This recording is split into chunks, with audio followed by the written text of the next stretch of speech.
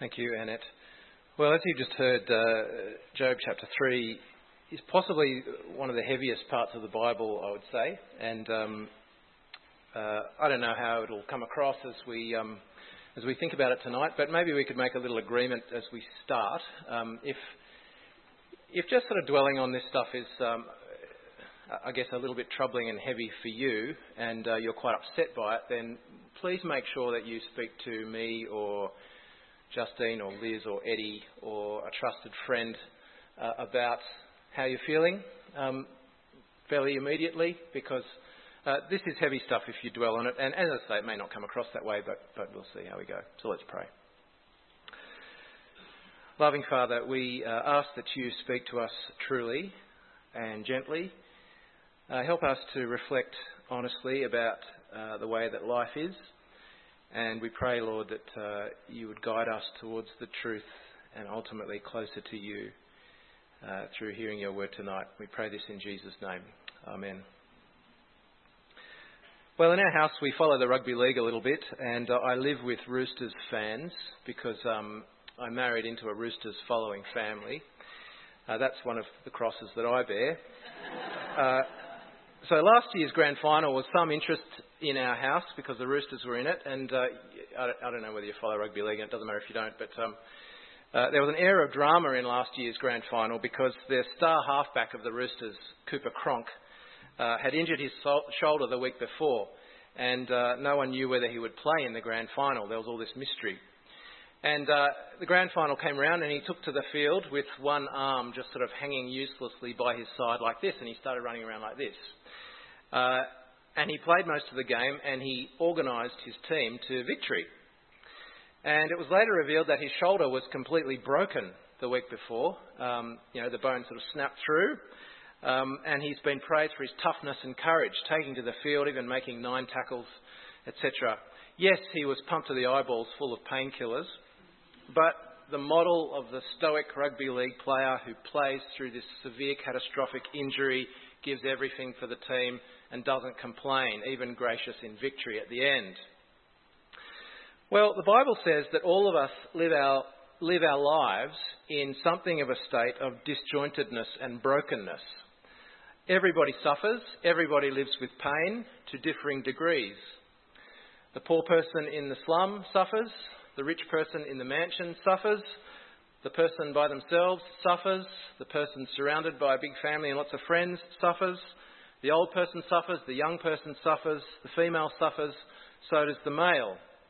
Now you might think, really, is it really as bleak as all that? I haven't experienced a lot of suffering myself. But I guess even if you've been in the world for a little while, you know what it's like to feel the little hurts. You know, we feel little hurts all the time. Sometimes in life there are really whopping big hurts. Sometimes the little hurts just pile up on top of you and sort of overwhelm you. And so life really is full of suffering. To be human in this fallen world is to suffer because everybody's life is out of joint to some degree or broken, and we just have to play on through that. What choice do we have? And the main question that I want to raise tonight is whether being Christian makes suffering harder or easier. Is it an anaesthetic to be a Christian, or does it inflame suffering when it comes? Well, in the book of Job, the first 2 chapters which we've looked at, Job looks a little bit like, a heroic Cooper Cronk. He's very stoic, he's very controlled, he gives the right answer. But in chapter 3, the pain is not going away, and Job complains loudly and bitterly. And the point of the complaint is not the issue itself, the suffering itself, it's the fact that he is a believer and he is aware that he is under the hand of God in what he's going through. And that raises all kinds of extra problems for him. And it might cause us to reflect on the experience of suffering for a believer, particularly perhaps whether being a Christian makes that experience of suffering harder or easier. Now, the last part of chapter 2, which the reading started with, shows us how Job's suffering looked. And then chapter 3 shows us how Job's suffering felt. So firstly, just looking at verses 11 to 13 of chapter 2 there, Job's circumstances, as we've heard in previous weeks, were about as bad as life can get. Everything he has had has been taken from him. His sort of place in the world has been erased. His very person has now been invaded, so that sickness has afflicted him, and every inch of his body is covered in painful sores, making him something of a spectacle and an outcast.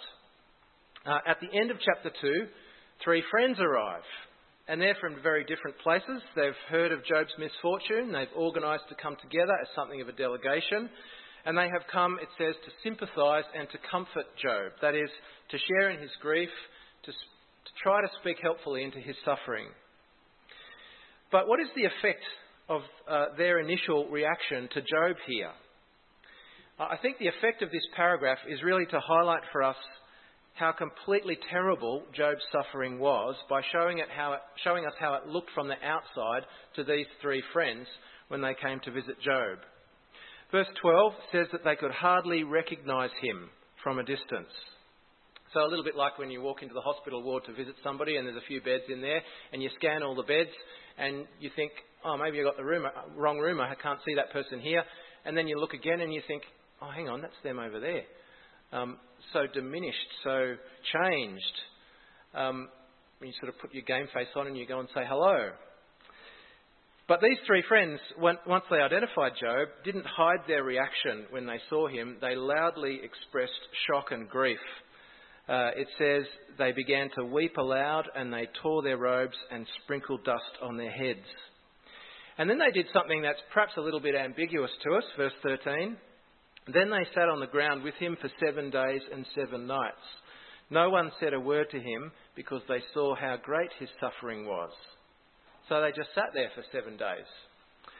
Now, it's probably true that is the most sensible thing that those 3 did in this book, given that when they eventually opened their mouths, they really didn't help much at all. However, what are we supposed to do with their silence? Is it a pastoral strategy that we're being taught here? Some people see it that way. One commentator says they were true friends. They brought to Job's lonely ash heap the compassion of a silent presence. Was silence like a pastoral strategy to bring comfort to Job? I'm not actually very sure about that, because the first person to speak is Job, and he doesn't seem all that comforted when he bursts out in chapter 3. And so perhaps the 3 friends just sat there in silence because they were at something of a loss. Maybe there just didn't seem to be anything to say. Job's suffering was so terrible that they had nothing to offer him. Perhaps he seemed so far gone that they figured he was as good as dead, so they treated him accordingly. What's the point in talking? Just wait for him to die. The 7-day mourning period, the ashes on the head, very sad, but what can you do? Not much comfort for Job, who of course knows that he would be better off dead, but for some reason death will not come. By this stage, he's probably been there for months, sitting there on his ash heap, suspended in this state of torment, and it would seem wondering why God will not let him go.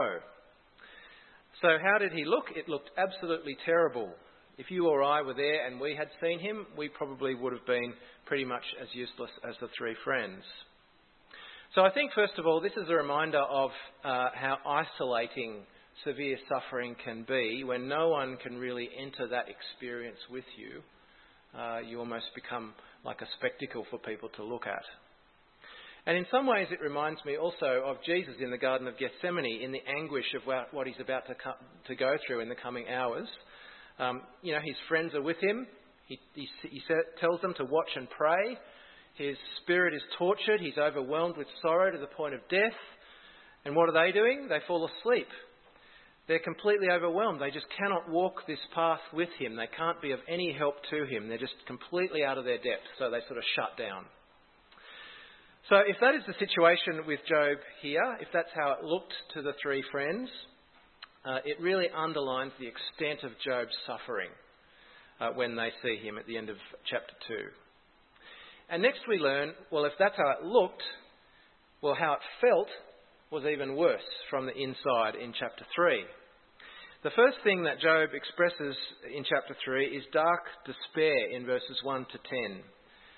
After this, Job opened his mouth and cursed the day of his birth. And he doesn't just curse the day of his birth, he also curses the night of his conception. So he's being fairly thorough in just wishing that it never even began. And he uses creation language of light and darkness. He wishes his existence could sort of be reversed back into the darkness of uncreation. And he uses the language of pagan mythology in verse 8, the Leviathan, this sort of dragon of chaos who's restrained so that the order of creation can be maintained. And he just says, I wish it had been let loose on the day of my birth so that it could all be reversed or it never could have come about. I wish I didn't exist if my place in the order of creation is this bad. So that's really the sentiment that Job is expressing in verses 1 to 10. And we can see how little hope he has of a future here.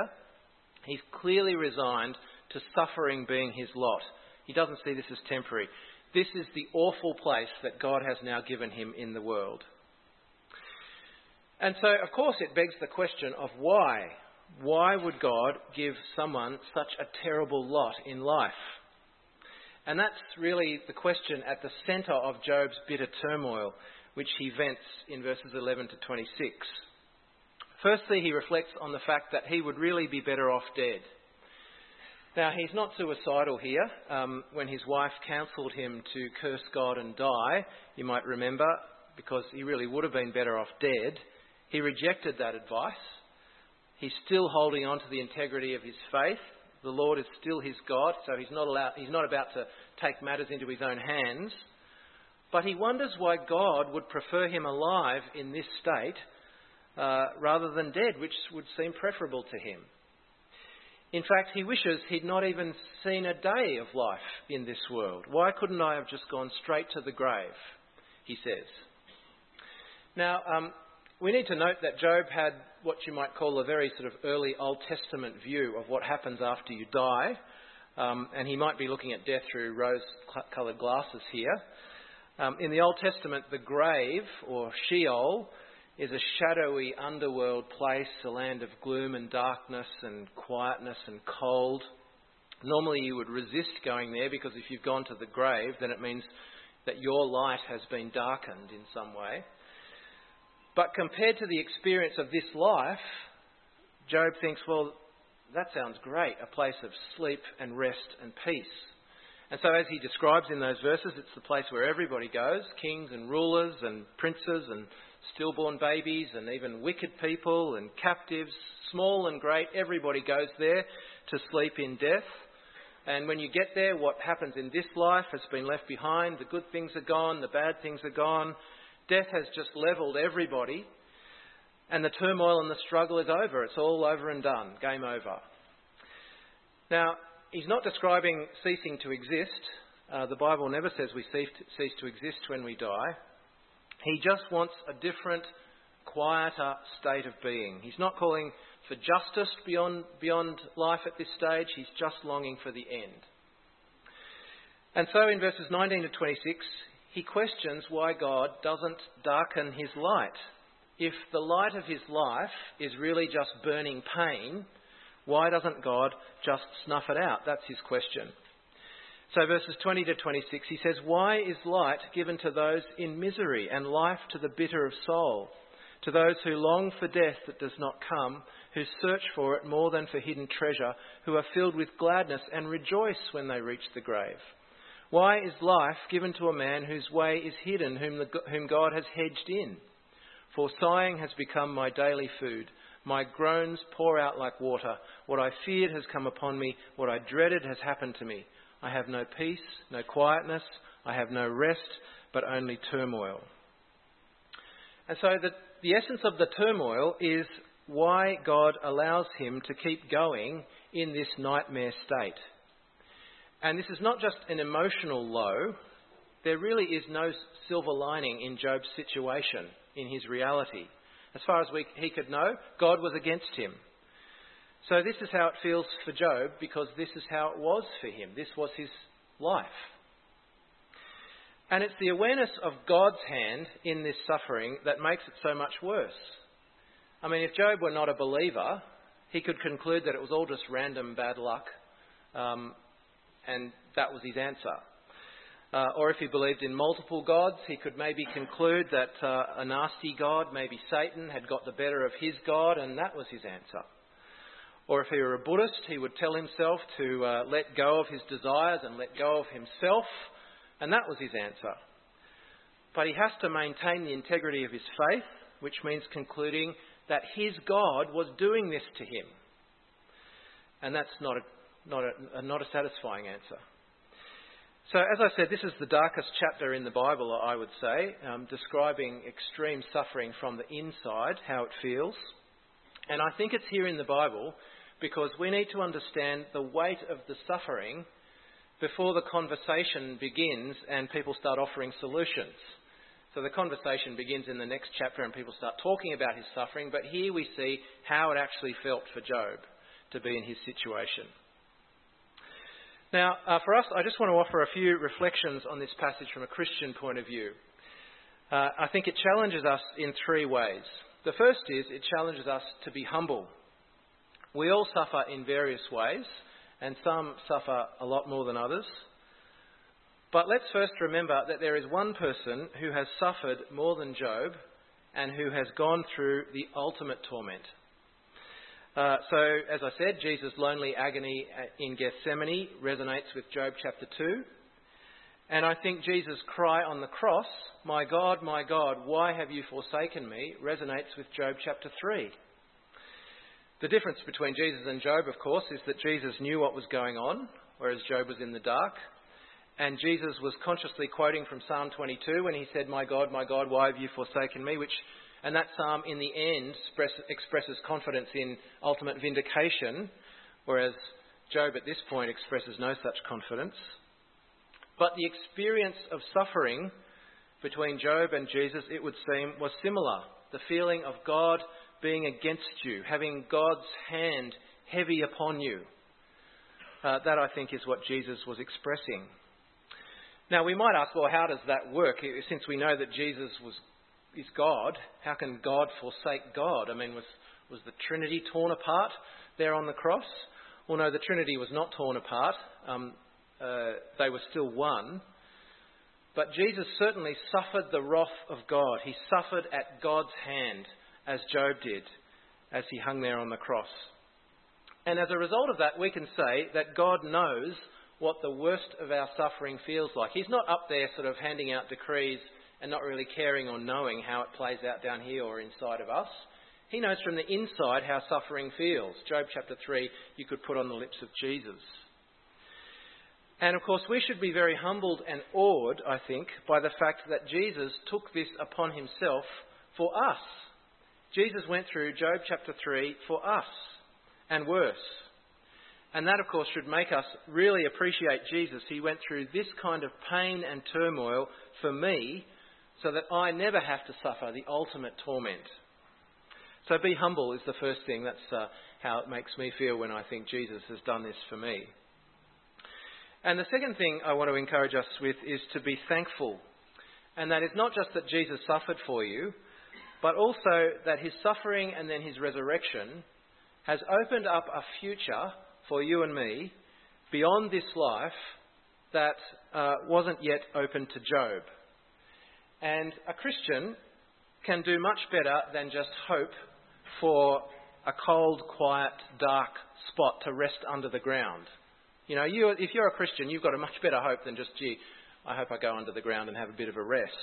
Because a Christian has the hope of the presence of God beyond this life, beyond death. Jesus said, today you'll be with me in paradise. And Paul said, I desire to depart and be with Christ, which is better by far. The death and resurrection of Jesus has changed life after death for both believers and unbelievers. We don't both go to the same place anymore. And so I expect that Job is now with Christ, whose death paid for him as well, eventually. No longer in the place of the dead, but in the presence of his God. Now, we need to wait for God's time before we get there. But there is a brighter future for us than Job was able to foresee. And when our time comes, it's not like our light will be snuffed out. It will be intensified by Christ when we're brought into his presence.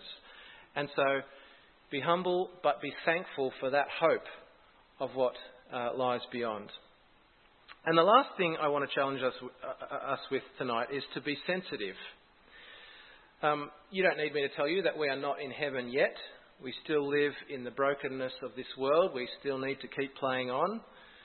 God still tests his people to prove his glory, and you and I, we have that playing out in our lives. So there is still pain of various kinds, which for some is terrible. The culture we're living in tells us, be like Cooper Cronk, play on stoically. True heroes hide their suffering and they don't whinge. Our Christian culture might add pressure to that and say, well, we feel we're supposed to have it together all the time. Rejoice in the Lord always. I'll say it again, rejoice. So don't not only be stoic, but also be happy.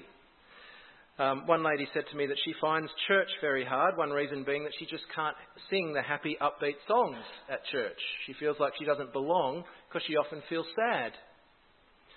I said to her, well, lots of people are hiding stuff in church. It's sort of our fault, but that's the way it is. We need to bear in mind that Job's struggles were the struggles of a believer.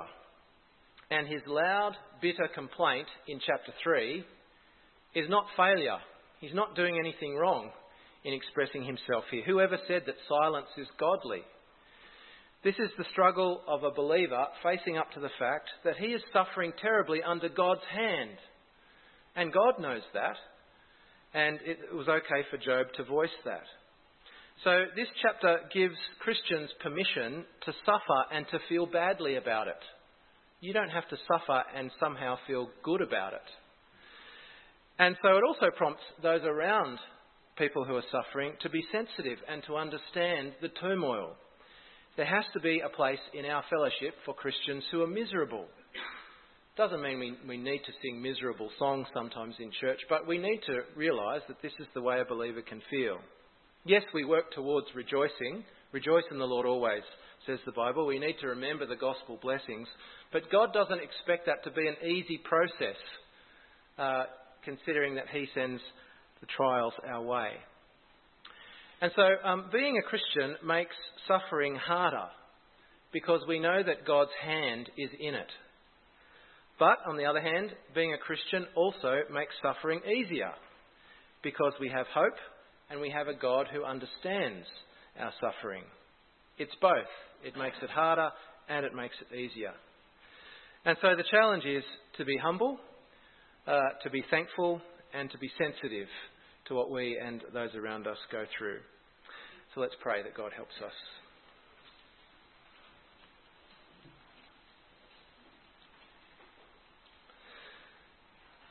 Loving Father, we thank you that your word doesn't gloss over the deep and the hard things in life. It doesn't gloss over the difficult questions and the difficult experiences.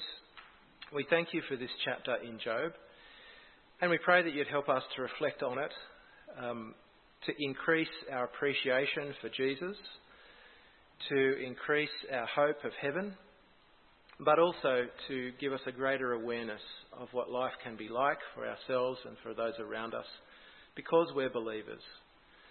Lord, we know that you are in control and nothing happens outside of your will. We thank you that we can know that you are good, that you are on our side if we're in Christ. And so we pray, Lord, that you'd help us to confront these difficult issues and to be sensitive with one another. And we pray this in Jesus' name. Amen.